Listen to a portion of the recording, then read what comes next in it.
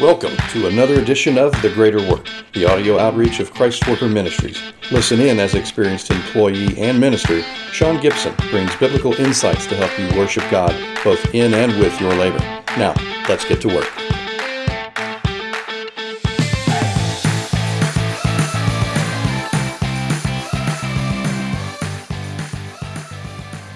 As we start up a brand new year, we are so very excited about all that God has in store for you and your family, and especially your work life. In the beginning of this new season, I want to share something with you that I believe will revolutionize your walk with God and your work life. It's a concept that I call pruning. And if you allow the Spirit of God to use pruning in your life, you will see results that you never imagined.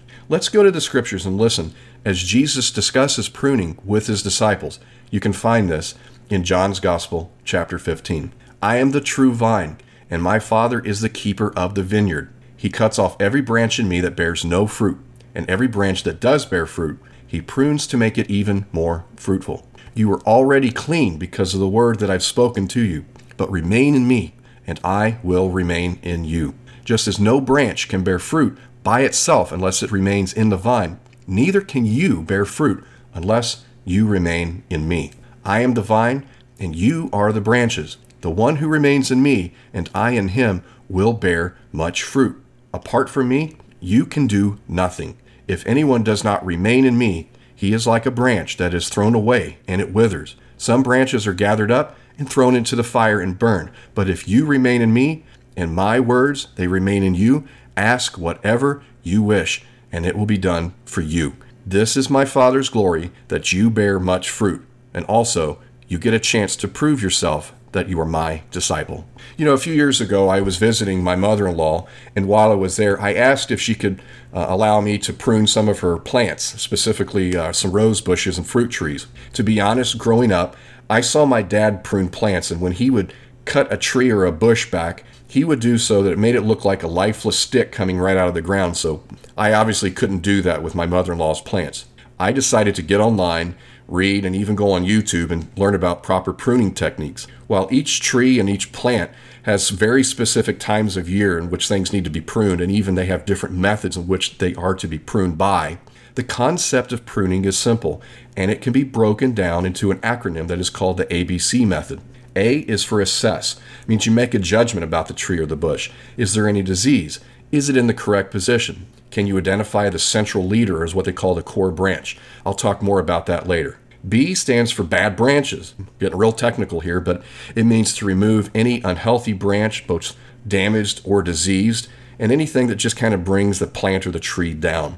C stands for competing branches. Any branch that may be competing with the leader branch, that needs to either be pruned or greatly reduced.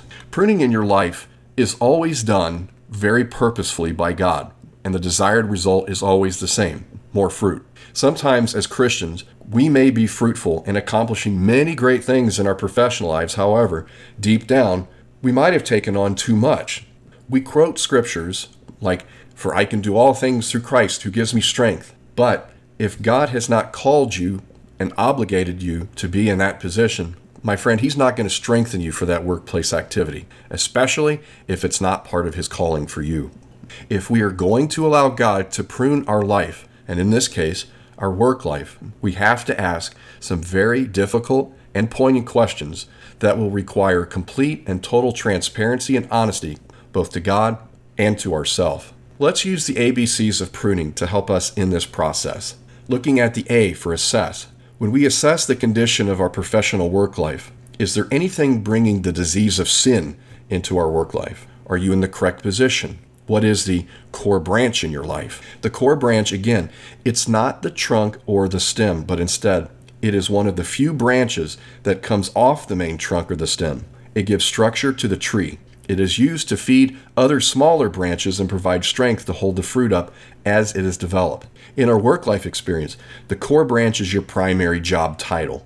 And the smaller branches, well, those are all the other duties that you actively are involved in with your role. From time to time, smaller branches, or as some call them sucker branches, have to be removed in order to maintain the health and integrity and the contour of the tree, or in this case, your position. Looking at the B for the ABCs of pruning, We're going to be taking notice of the bad branches and assessing the unhealthy branches, especially those that are damaged and diseased and that need to be removed. Getting rid of the rotten branches, it keeps the tree healthy by getting rid of the dead wood and the disease. This is done so that the nutrients in the tree can be focused on what should stay and keep those things healthy and alive. Bad branches in our work life can mean the activities, the relationships that we know don't work, and no matter how much energy we put into it, nothing comes from it. It's a task, it's a relationship, it's even a business account that you're working at.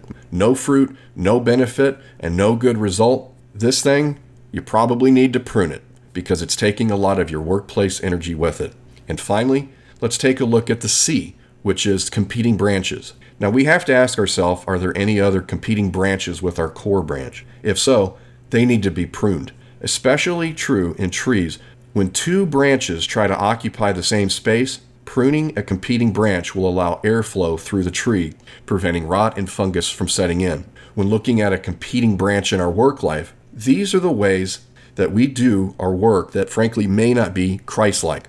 Like fudging the numbers on a report, not being transparent with our clients, and allowing greed to take hold of our hearts and let it also be the motivator of our work duties. Money, money, money. Basically, anything that is competing for the place in your heart that can only be filled with God and His principles. While pruning, let's be honest, it seems hard, but the process of pruning will always give us a significant yield. Let's talk about those. We find that in John 15:8. The first thing, you're going to glorify God the Father. Number 2, you will bear more fruit than ever before. What you thought was being taken away from you, my friend, it's a setup. You're being set up so that you can bear even more fruit. Number 3, you prove that you are a disciple of Jesus Christ Himself. As we embark on this new series called Pruning, the key to workplace success, my friend, I encourage you right now, get alone with God and allow Him to guide you with the ABCs of pruning in your career. Thanks for listening to The Greater Work, a Christ Worker Ministries podcast. The Greater Work is supported by hardworking listeners just like you. To learn more about Christ Worker Ministries and how you can become part of our growing outreach, visit christworker.org.